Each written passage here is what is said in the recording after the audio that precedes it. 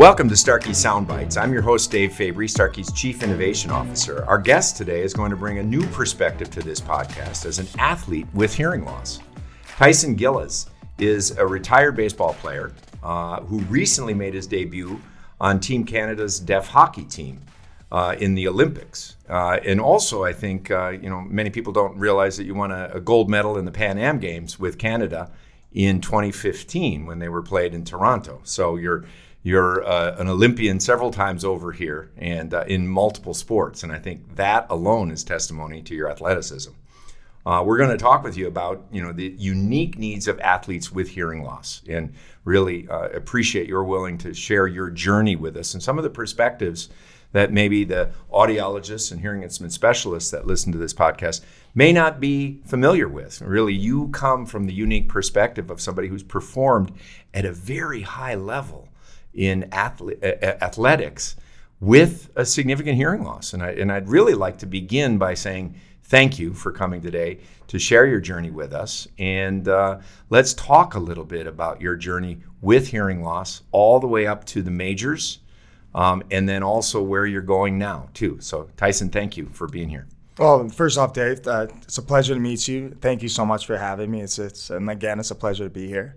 And I'm definitely happy to be here and love to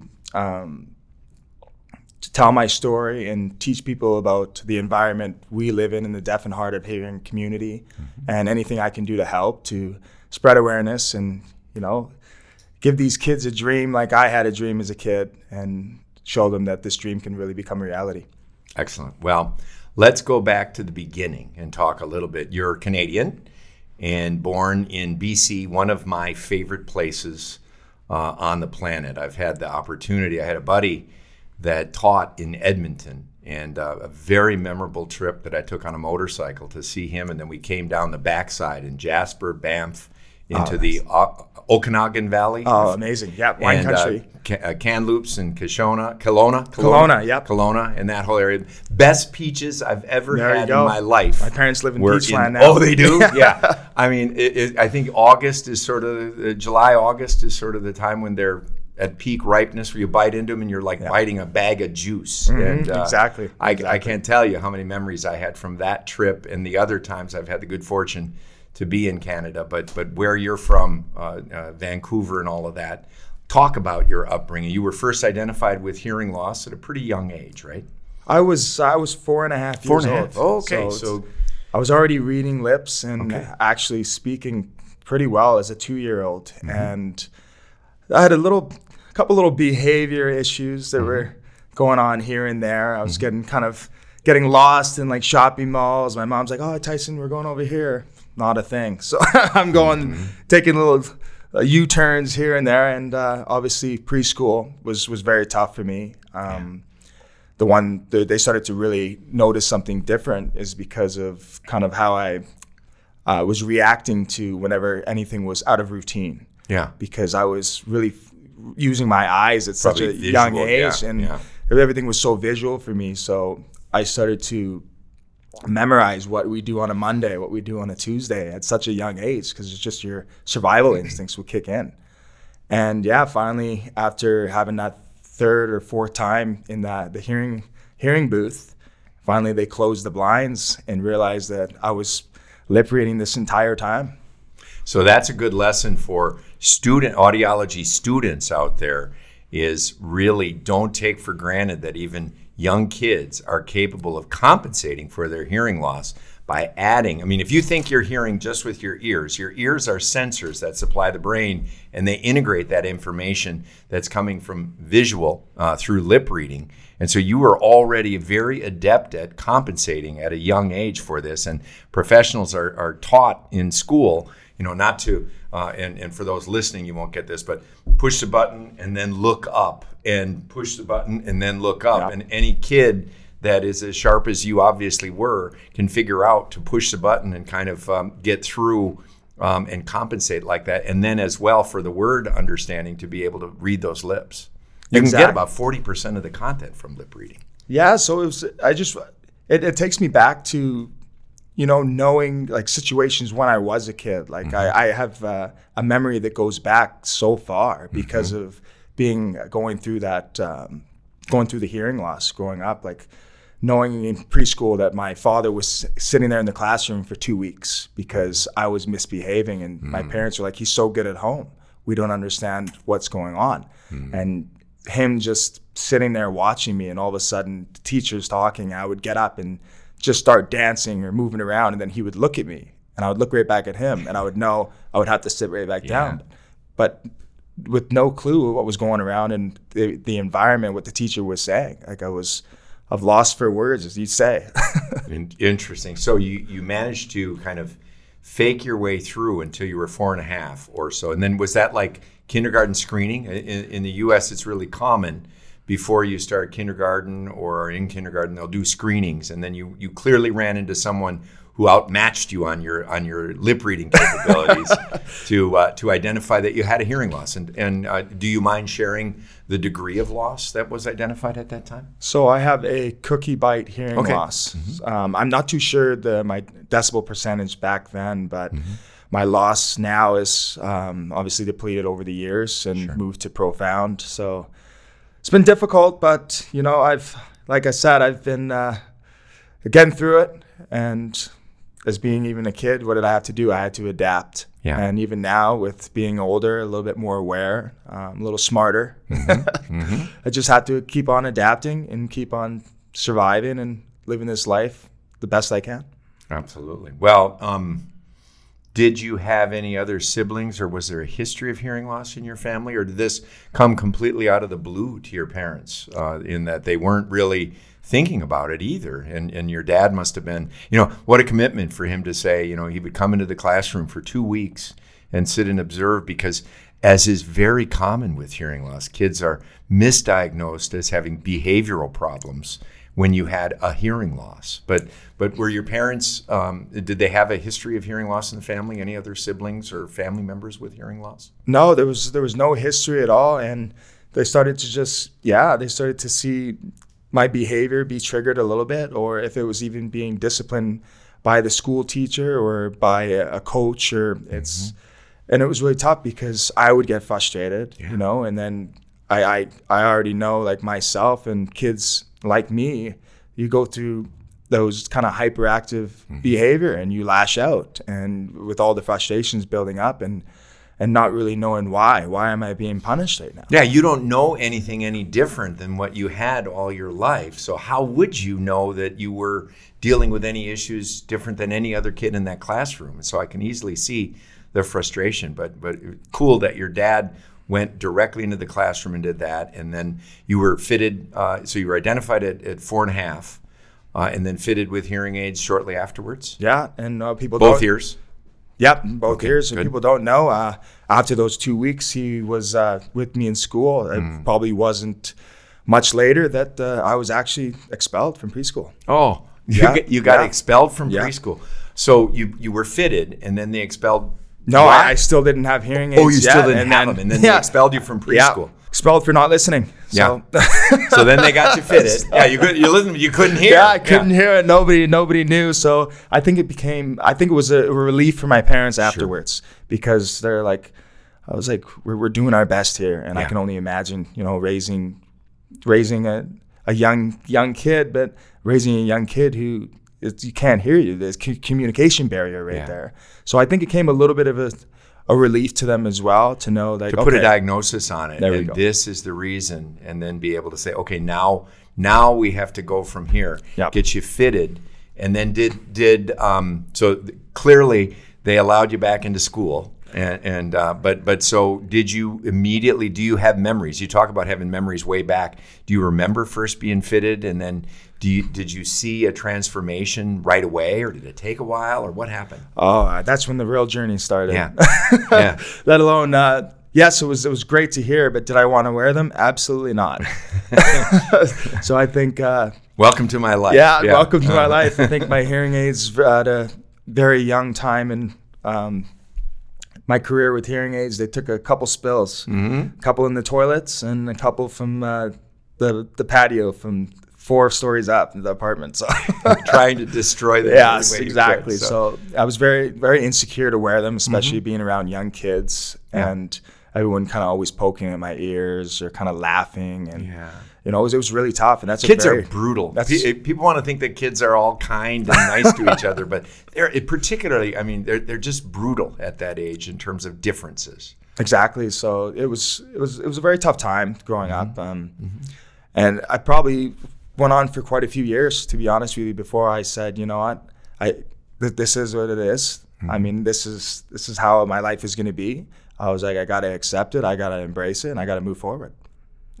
Well, and so then as you did you use like the classroom amplification systems where they transmitted directly to your, and how was that? Was that again FM stigmatizing? The FM system. Because the teacher had to put it on, and then you were maybe the only kid with hearing loss in the classroom. The only one. So everyone knew the reason he or she was wearing that was for you and another sort of the hard of hearing kid. In the classroom. So I hear this a lot, in the stigmatizing aspect of that. So it was just like another, here we go again, all eyes on me. And every question, why are you wearing that? Why are you wearing that? Oh, it's for him. It's for him. And it's just like over and over,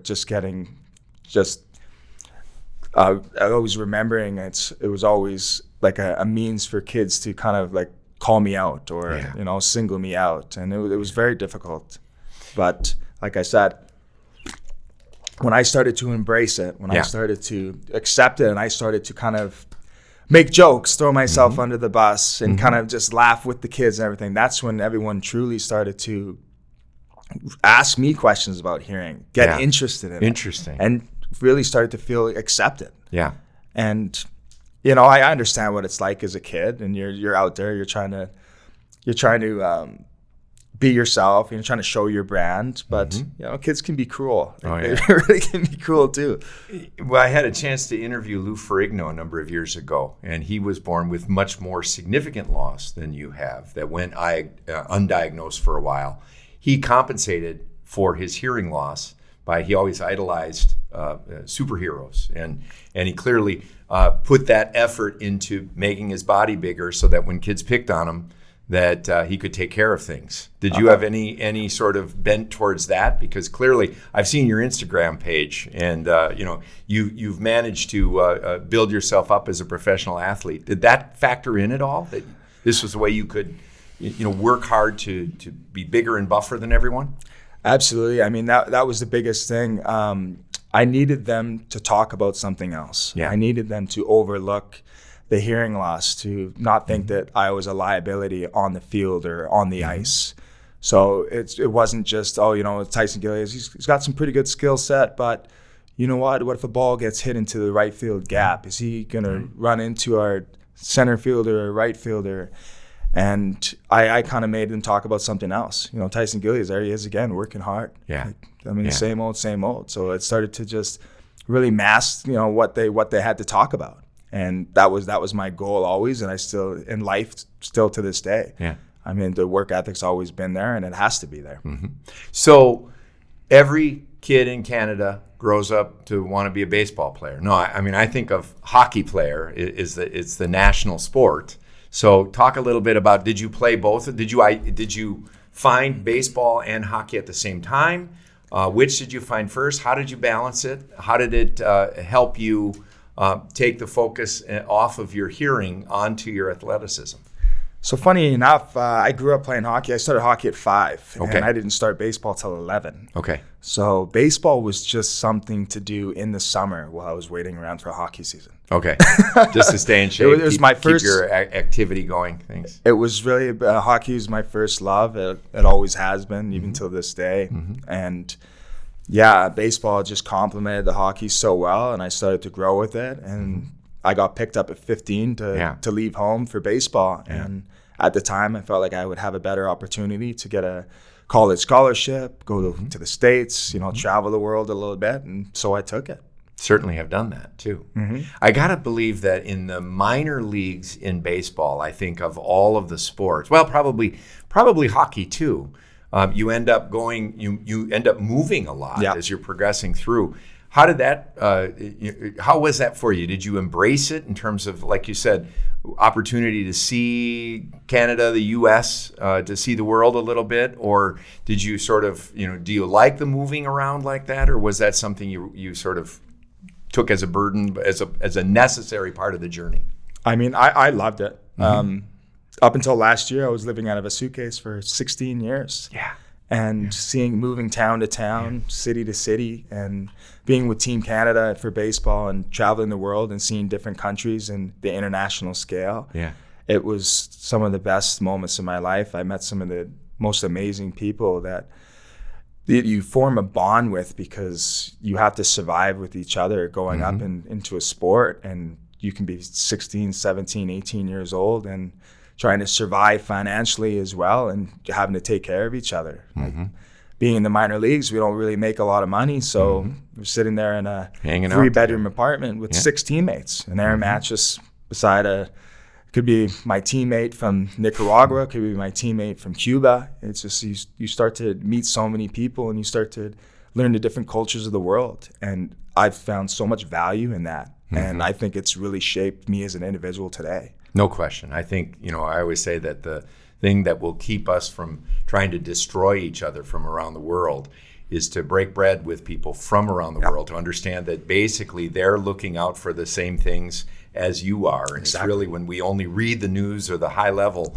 that's where we see the conflict in many cases. Now, obviously, there are exceptions to that, but I think that ability with Team Canada to see the world and to interface with athletes all over the world is one thing. And then I think as well, on the baseball side, you made it to the majors first with Seattle, right? All the way up to the bigs. I spent my furthest I got with Seattle was the exhibition series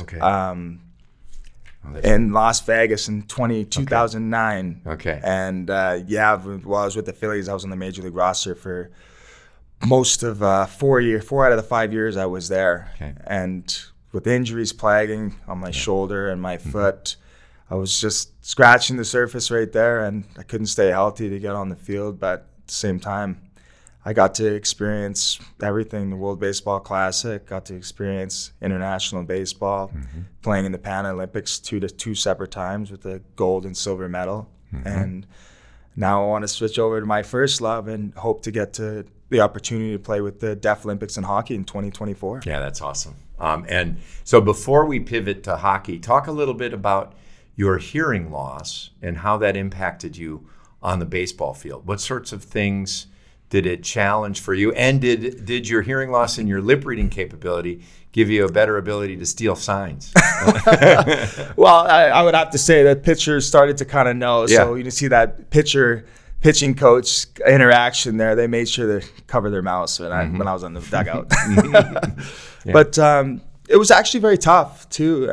We talk a little bit about my hearing loss in baseball, and the effect it had on me was tough for some of it, because I had coaches telling me, don't worry about stealing third base, because you can't tell me, I can't yell at you and you can't hear me to get back. And I'm just sitting there. I was like, why would that ever be a thing? Why would that ever be an issue? Placing limits, limitations on you. And they were placing limitations on me, and it was a very frustrating time. And I told myself way back when I was a kid, when I was training to be quarterback in high school, and I couldn't fit my hearing aids in my helmet, and the coach told me, well, you can't be quarterback then because you can't hear out there.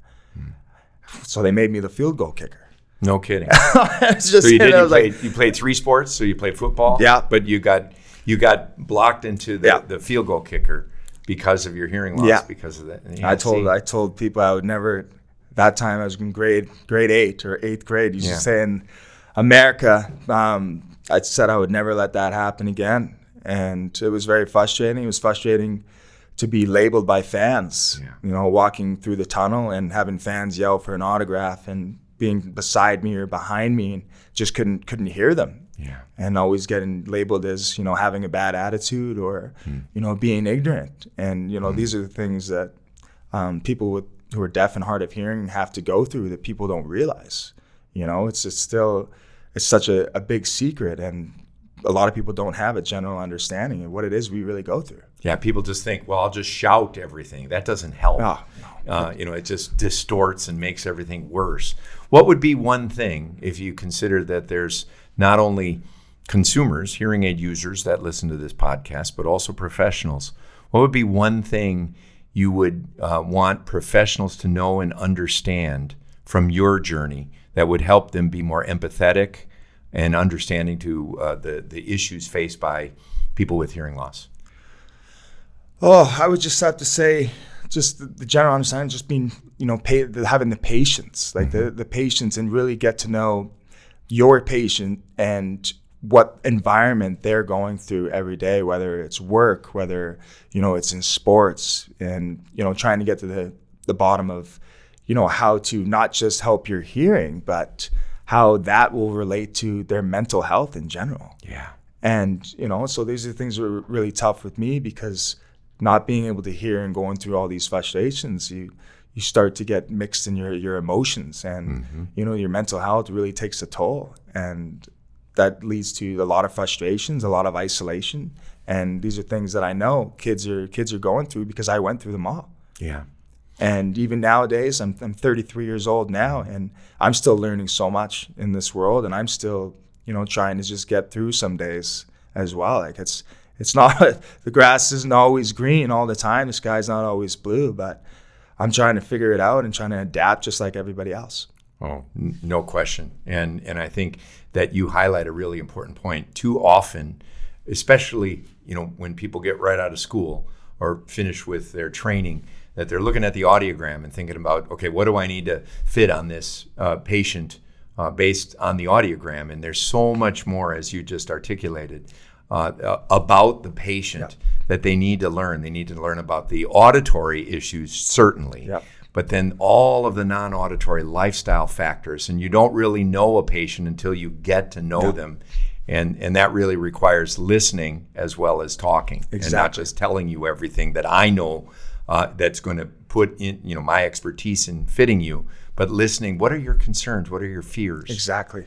How did you get here? And, it's a very intimate thing that you can have with, your audiologist or hearing professional fitting you. It's just, so we can learn so much from obviously audiologists with new technology and custom settings, and they can learn so much for us about what kind of environment you're in, what kind of environment he's in, she's in, they're in, and I think that's very important to really get into their present, their past, to help their future. Well, and too often, in Canada and in the U.S., we're being faced with, the fact that the biggest competitor, you're all about competition. Our biggest competitor is not the other brands of hearing aids that are produced, but non-compliance, non-use. Only about a third of the people who have hearing loss do something about it, meaning 2/3 of the people still have the cost or the stigma or the accessibility, all of those other things. And so the more that we can raise awareness for what people with hearing loss are capable of, not placing limitations on them, but looking at the opportunities, maybe some adjustments that have to be made, but they're capable of doing every bit and more of what a person with normal hearing, no hearing loss, can do. Exactly. But it's that understanding that's so crucial to that. And I think when clinicians worry about their role being commoditized by over-the-counter hearing aids or low-cost providers, the one thing that can't be commoditized, I always say, is caring. Yep. And if you really care enough to find out more about what your patient, what brought your patient in to see you, and just like you said better than I can, that is going to prevent your role from being commoditized. You can't commoditize caring. Exactly. So right now, I know you're wearing Evolve AI devices. Yep. And I'll put a pin in that for a minute, because I want to transition as your baseball career, you're retired, and now you're competing at a very high level in hockey to, as you said, have a goal to participate in the Olympics in 2024. Yes. Right? Yes. That's Tell me a little bit about that. So I've actually always had the dream to play with this team. Yeah. I mean, I think I've known about this team for probably close to 10 years now, and I've always been playing baseball and always kind of seen their trips that they've been going on, like the Deaf Olympics in Italy in 2019, where they won the silver medal. And, it's very exciting. And being a part of the clubhouse and being with the guys, and, these are the things that a retired athlete, and by any means, is going to miss the most. I mean, the stories with the people that have been so close to you that you went into battle with, and that's something that I want to hold on to as long as I can. Sure.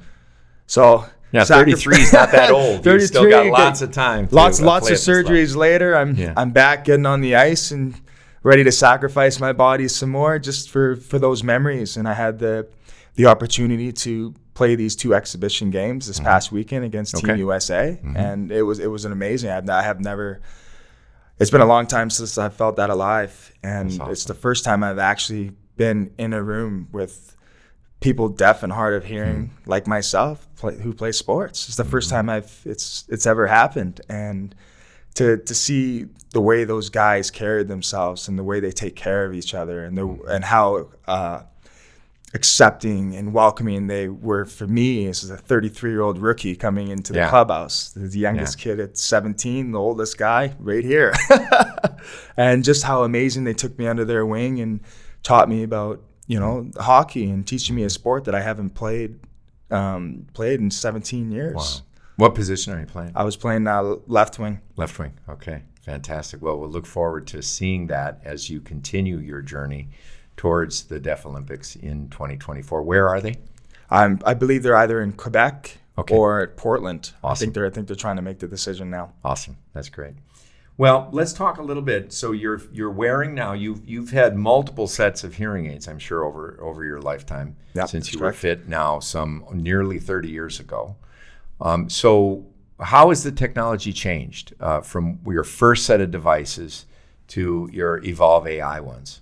Oh, it's been you can't even compare to the old hearing aids back in the day to now. I mean, this sound quality in general, and being able to hear that R I couldn't hear before, that TH sound, and it's allowed my mind to roll and be able to put together a sentence and the topic of what we've been talking about, and be able to come back and be a part of a conversation. And that's huge, and especially now with all the features that have been so amazing for my everyday life, as far as being in the Thrive app and having the activity tracker. I mean, you like the activity tracker? It's been amazing. For my calories and my total steps in a day, to being the best healthable hearing aid on the market that you can get, as far as making sure that you're interacting with people, you're putting yourself out there, you're engaging in conversation, you're trying to grow as a person. Yeah. Now, are you fluent in both English and French? Just English. Just English. Yeah, so have you used the translation feature at all? That's what I was going to get to next, as far as my love to travel the world. I've actually, playing in Quebec City, I've used the translation, and I can't wait to travel the world even more and try it out in all different countries. I mean, I think that would be my goal, to go about 27 of them on the list right now. Awesome. That's fantastic. Well, and we have the ability, as you said, to have the tracking, to be able to track your physical activity, your exercise, your steps. And as someone who's easily gamified, I like to fill those buckets up and get that maximum score every day.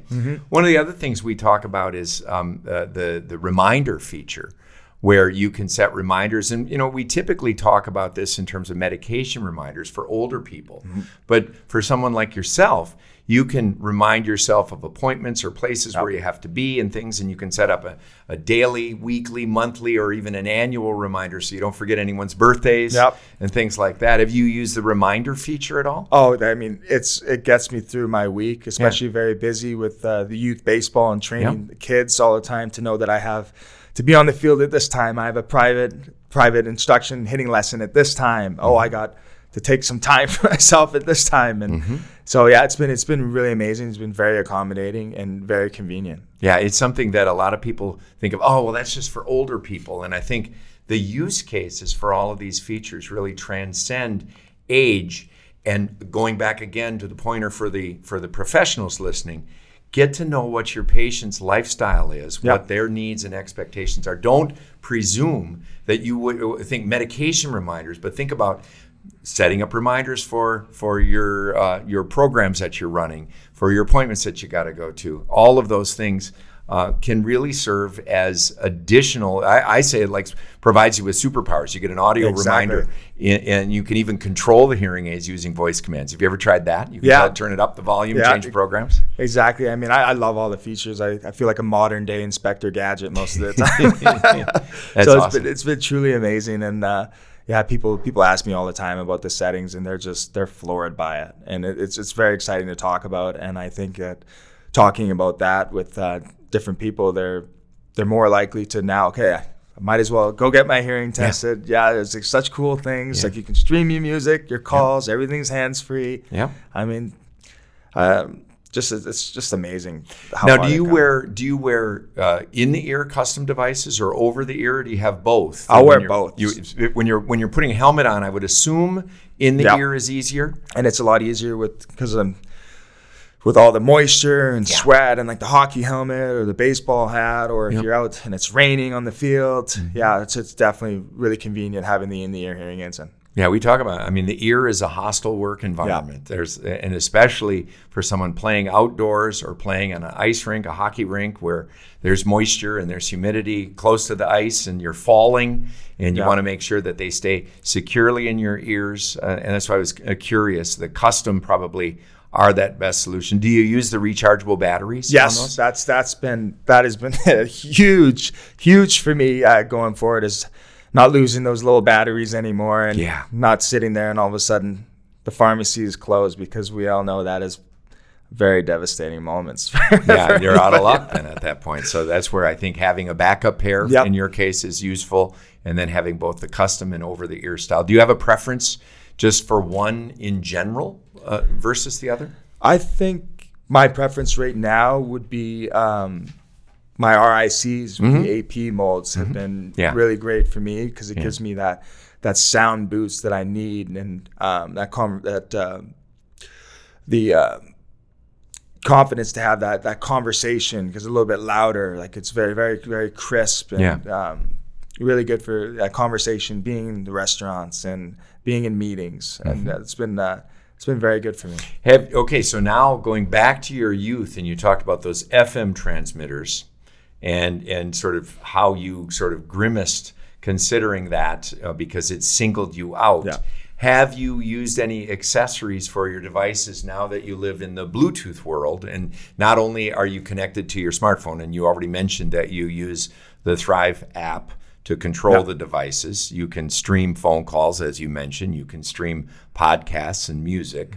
Have you explored or tried an accessory in any cases where there is a challenging listening environment, like the table mic, the remote mic, or the TV streamer? I've used the table mic actually in like a team meeting. Okay. Put the table mic right there, because you'll have a conversation with the coach on one side, the other coach on the other, some of the players. So all the different camera or different microphone settings in the table mic to be able to catch and get and real-time translate right to my ears. It's been absolutely amazing. Okay, I think it's one of the.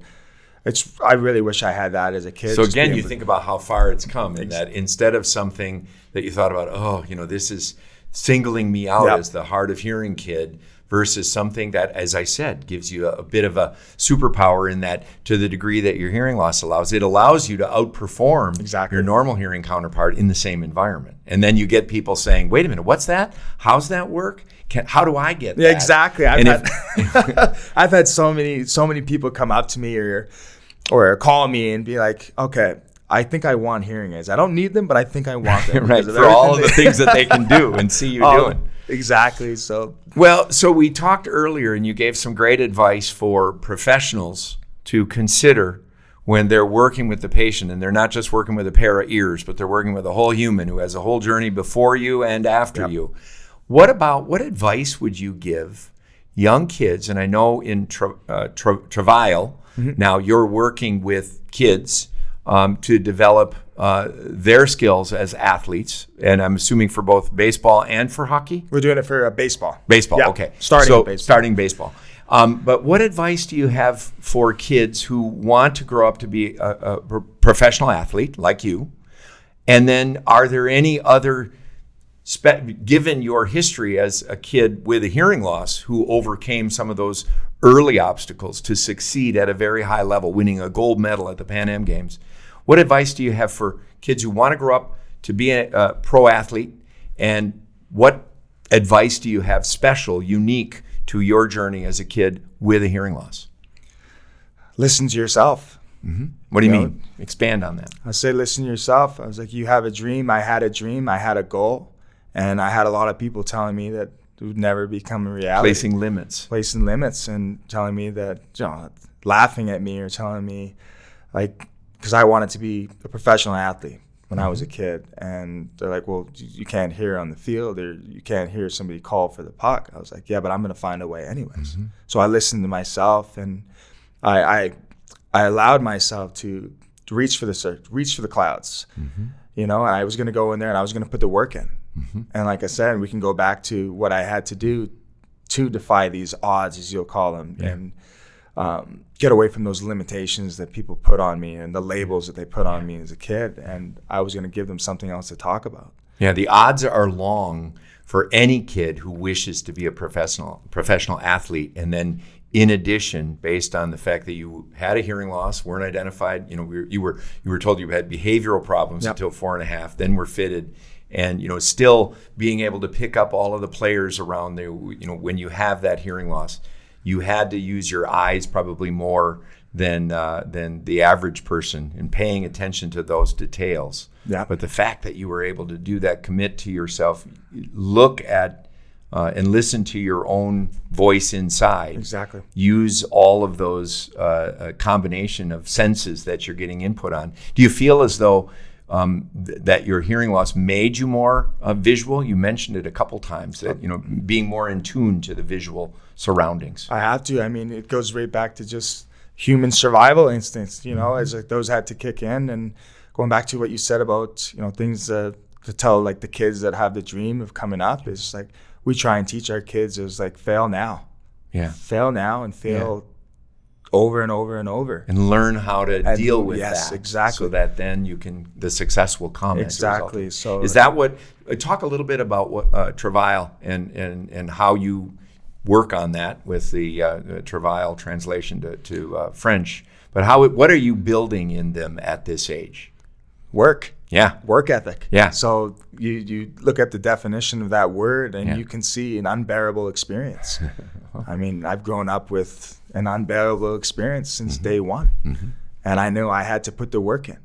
So my business partner, Michael Kraus, and myself, we both went through, it's kind of tough upbringings when it came to that. And so we teach our kids about failure, about sacrifice, because you got to build a certain threshold to be able to survive in sports, and not even in sports. Sports is second. Yeah. We're building character. Yeah. And these young men and women, and we're trying to get them ready for the real world. Yeah. Sports is just a plus. Yeah. John Maxwell says the dream is free, but the journey is not. Exactly. And when you think about that journey to professional, to the professional level, seen, where they talk about 10,000 hours at a minimum is what you have to invest in perfecting your craft, no matter whether it's music or sports or anything else, academics. You got to put 10,000 hours in, and everyone thinks about the dream from here to there, but it's that work that comes in between that is essential to that goal.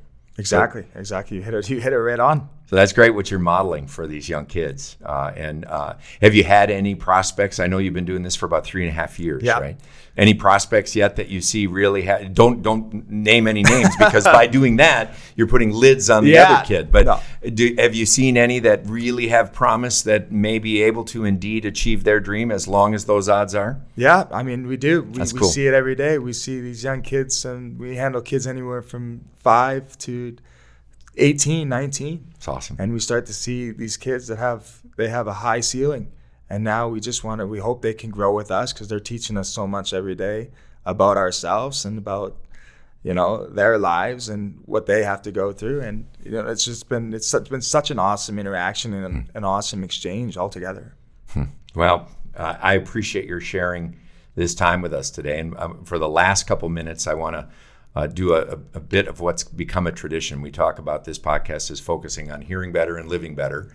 And sound is sort of the central theme. And as somebody that has achieved great success in multiple sports now, what favorite sounds do you have that you think of in the world, whether it's in the sporting world or in your family or in any other area? In the wilderness, you've grown up in a great part of the world where there's a great wilderness there. But what are some of your favorite sounds?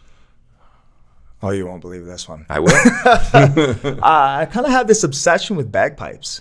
I love listening to bagpipes. Wow, and for me, it's sort of like you go to heaven and here's your harp. You go to hell and here's your bagpipe. Nothing kind of gets the adrenaline going and gets me more excited than awesome. Listening to bagpipes. So where did that come from? I honestly, I'm not even too sure. That's cool. I think the first time I kind of heard bagpipes, I just loved like that sound and kind of how I hear that sound, which could be a lot different than how everybody else hears that sound. Well, you've just given me inspiration. So your walk-in music could be AC/DC, Long Way to the Top, which fits with Travai, and there's a big bagpipe role in that song. So that's cool. So how about, so one other thing that I want to ask, again, specifically for you as somebody with a hearing loss who's looked at taking limitations away, favorite movie? Because one of the things that I think about is, to date, we're starting to see more and more movies. In the past, whenever there was a movie with someone who was a hearing aid user or a cochlear implant user, that element, the hearing aid or the hearing loss or the implant, was always a part of the plot. A Quiet Place, Mr. Holland's Opus, those kinds of things, Coda. But we're starting to see movies that can feature, my dream is to have someone with hearing aids or a cochlear implant that's in the movie, and that the plot doesn't factor in at all to the fact that this person happens to have a hearing loss or a hearing aid. So what favorite movies do you have? And are you a movie person to begin with? Big time movie person. Well, then it's easy. What's your favorite movie or movies that inspire you? I think one of my favorite movies of all time would probably have to be Major Payne. And there actually is somebody in the movie deaf and hard of hearing. Okay, we didn't plan this out in advance, so that's interesting. And so, I think the goal is really just to get this to society where we remove that stigma, we recognize the importance of hearing aids and hearing loss offsetting. Just like, some people take medication for blood pressure, other people have to wear glasses, and hearing aids should just become a part of the landscape and without placing limitations. It pains me to hear, even a man as young as you, 33, that you were told, well, you can't do this because you have a hearing loss. And so, I can't tell you how inspirational it is to have you here today sharing your story with us. And I wish you all of the best in the future, and I'll look forward to seeing you in the Deaf Olympics in 2024. I hope so too. Hey, it's been an absolute pleasure, Dave. Thank you so much for having me. Oh, it's my pleasure. So to our listeners, thank you for listening to this episode of Starkey Soundbites. If you enjoyed this conversation, please rate and review us on your preferred podcast platform. And you can also follow us by hitting subscribe to be sure you don't miss a single episode. We'll see and hear you next time.